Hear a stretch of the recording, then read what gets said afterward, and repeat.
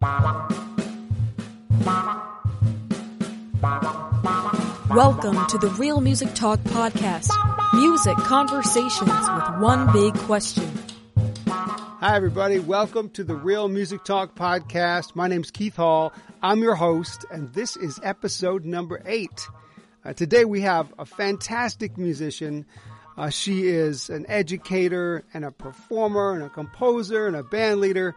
And she's also played in so many different types of musical settings, everything from straight-ahead jazz to more avant-garde situations to Natalie Merchant and Sarah Bareilles. You may have seen her on Late Night with Seth Meyers playing the drums.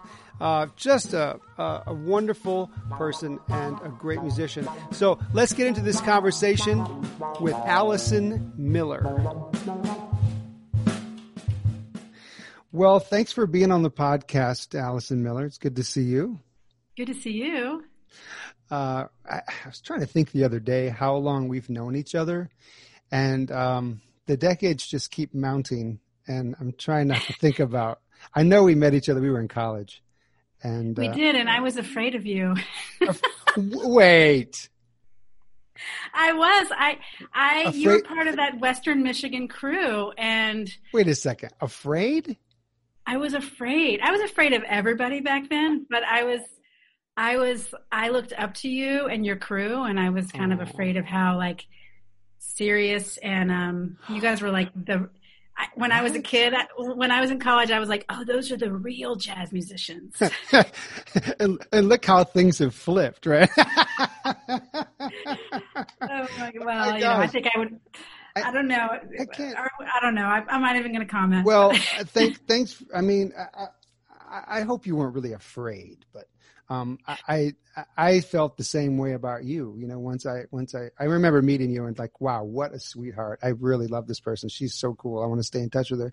And then, you know, getting to hear you play, and it's like, oh boy, wow, she's really something. So, and now to see your career like explode and all these cool gigs that you've done, all this amazing teaching, clinics and jazz camps. And I just saw you at the Jazz Education Network's conference in New Orleans last January is the last time we saw each other. And you had that clinic with Jeff Lederer and a great saxophonist, actually also a Western grad. Oh, that's right. Yeah, right. I mean, we didn't go there at the same time, but there's another connection. But and just to see you work, you're always so positive and generous, I think is a good word, you know, as a person and as a player. And it's really, really fun to watch. It's been fun to watch your career, and I'm glad we're still friends and we get to talk today. With all these amazing opportunities that you've had, there must be some that stick out. So wondering if you could talk about a highlight of a favorite gig or somebody that you worked with. Sure. Well, you know, I've been thinking a lot about my mentors lately because I've been involved in lots of, I guess as I've gotten deeper into my career, I've gotten more interested in advocacy for justice and gender justice in particular. And of course, we're all talking about justice a lot these days, very much needed. Indeed. So, and so I was on a panel the other day with Terry Lynn and a bunch of people on gender justice, and we were really talking about mentorship and the importance of, and the need for young musicians to mentor with band leaders and artists and cut your teeth, you know, like when you first start playing for a living, and you have to do that. And it's kind of been the history of this music. And I feel like a lot of times young women can be cut out of that option. And I was thinking about how I feel so fortunate that I've had, some really important male mentors in my life. I mean, my teachers, but also some band leaders that really kind of went out on a limb and hired me at a young age. And I'm so grateful for that I was able to actually like make a living while I'm still learning the craft, you know, because I think a lot of young women don't get that opportunity, and then they lose hope and peter out, you know. So I want to talk about Dr. Lonnie Smith, the master. Oh. The master. Yeah. Yeah. Who is still like, I have to say, I just talked to him 2 days ago. He's down in Florida, and he is like he calls me Little Allie. He's like he's like he's family, totally family. But, Yeah. when I can't remember exactly how old I was. I think it was around 2003 or 2004. He reached out and I kind of went and did like an official audition with him, which I thought I had never really done that in jazz, so I went and auditioned and he asked me to go on tour. So what I want to do is just talk about this very first tour I did with him. I got the gig. He called me or his agent or manager called me and they were like, can you do this tour in Poland? And of course I'm like, yes, please. And, I had done that one audition with him, but we had never played. And, I think the reason I want to talk about this is it's like so true to jazz and jazz history and just kind of how we just can play music together no matter what, if we have never played together before, Yeah. And, so the gig was literally leaving Friday, returning back to New York by Monday morning. Wow. To Poland.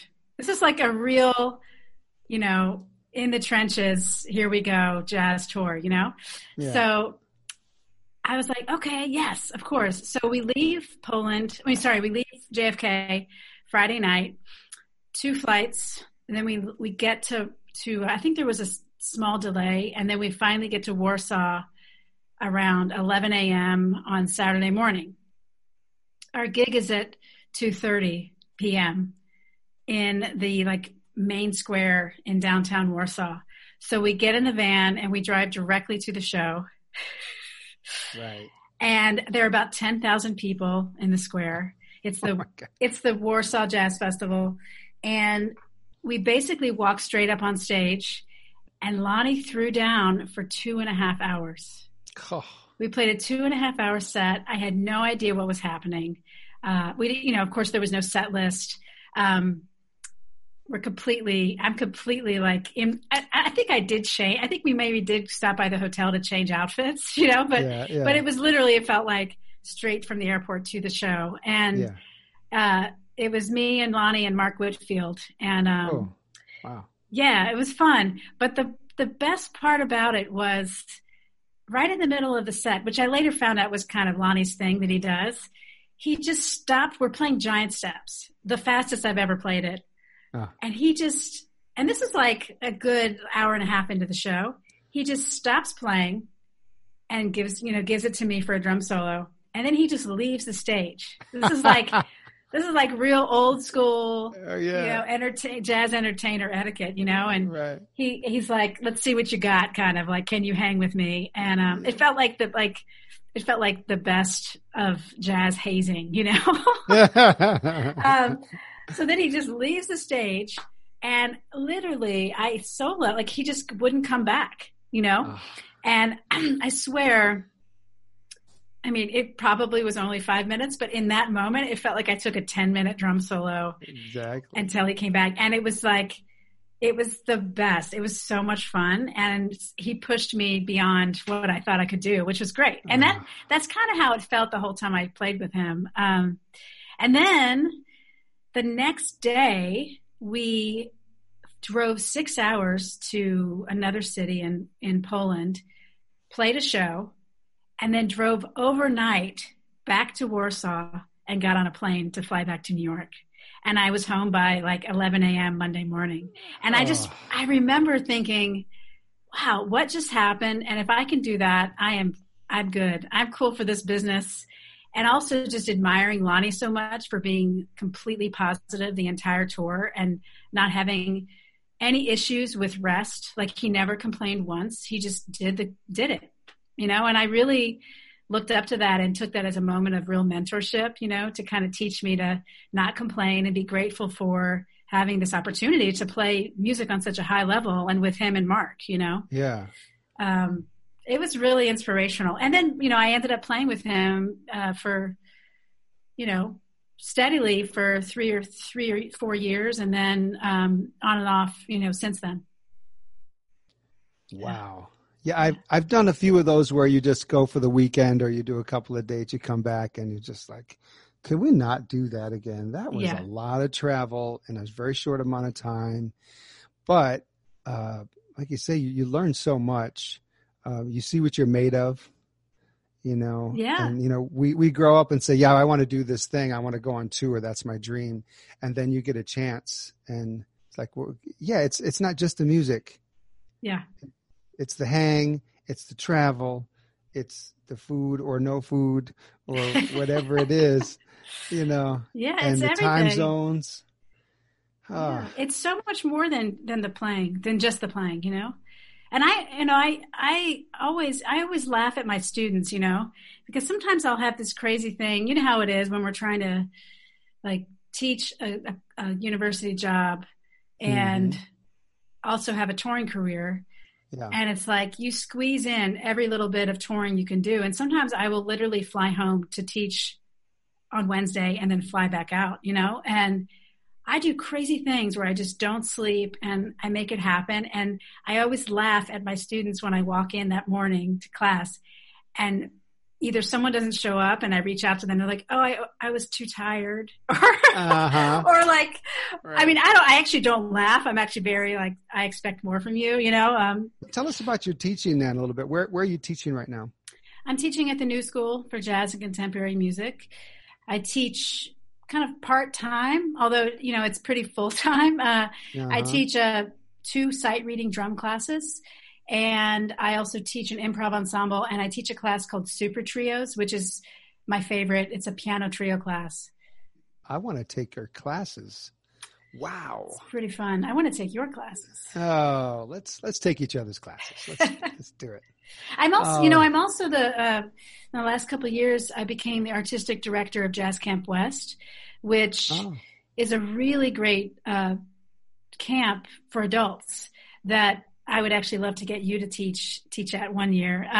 It's great. It's like in the Redwood Forest, just south of San Francisco. And it is, there are about, I would say usually about 300 attendees and 52 faculty. That's a great ratio, right? Yeah. This year we had Ulysses Owens as the artist in residence.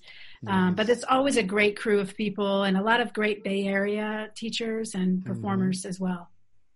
And you've been, you said the artistic director for a couple of years? Yeah. So I basically do all the hiring and kind of craft the program and, run the artistic side of the camp. Wow. That's amazing. Yeah. Are you doing private lessons as well? Like online and all those kind of things? I mean, especially now. Yes. Yeah. I teach proficiency at the New School. So I always have like every incoming freshman class, I usually have about 5 or 6 students. And then I also teach students who are like further into their college education. Okay. Who else are you working with currently then? Like playing wise? Performance, yeah. I mean, honestly, Keith, I'm mostly doing my own projects. I'm touring my band Boom Tick Boom, and I have another project called Parlor Game that I co-lead with Jenny Scheinman. And then the main thing, I'm in this collective called Artemis, and it's a really great band. It's me, Ingrid Jensen, Anat Cohen, Melissa Aldana, Rini Rosnes, Cecile McLaurin-Salvant, and Noriko Ueda. Tell me about the name of the band. Artemis? Yeah. Well, it's funny. The first couple shows that we did, or the first tour that we did, was booked by a European agent, a French agent. And he came up with this horrible name for the band. And I'm not even going to say what it is, but it's just like, just imagine, like, it's it kind of went along with a lot of the questions we first received by European journalists when we were on tour, Okay. So when we decided to actually continue the band and really become a band, Rini basically sent an email out and was like, hey, I'm taking ideas for band names. I don't want it to be like Rini Rosnes and I just want it to be a band, Cool. So, cause she's the MD. So, okay. we all contributed. There was some, I mean, of course, knowing that crew of people, there were some really funny, inappropriate names thrown into the pot. But I think it was Ingrid Jensen who came up with Artemis, and because she's like a powerful goddess, and she's the goddess of hunt, but also the goddess of fertility. So we felt really kind of engaged with that title and felt like that relates to us because we are kind of fierce, not kind of, we are fierce. And we're also nurturing and caring and sensitive like women are. We want to celebrate that, not push it down. So, it's pretty fun. Well, Allison, I'm so happy to see you today, and thank you for taking time to share, your experience and your love of music and people with us. I love to see your smile all the time. It's always great. Thanks. Sometimes I smile so much I get a headache. Well, it's we need to smile. When we have our masks off, we need to smile. Yeah. And I always smile when I see you. So, one thing I love about being a drummer is that I feel like there's true drummer camaraderie. Like more than any other instrument. Yes. So anytime I get a chance to hang with another drummer and like a drummer that I admire, I'm happy and smiling. Yeah. So thank you again for being here, and I'll see you soon. Thanks, Keith. That was fun, catching up with Allison and hearing about all of her experiences. That story with Lonnie Smith. Wow, man. What a fabulous, if you are not familiar with Lonnie Smith, he's just a fabulous B3 organ player, and you should go check him out too. If you'd like to check out more of Allison Miller, I suggest you do. Allison is spelled with 2 L's. And so go to AllisonMiller.com, and you can find her all over social media. And, take a lesson with her online. She's a fantastic teacher. Don't forget to subscribe to the podcast. And please leave a rating and a comment. That helps us out. And tell your friends. Spread the word. In the meantime, be who you be and do what you do. Take care.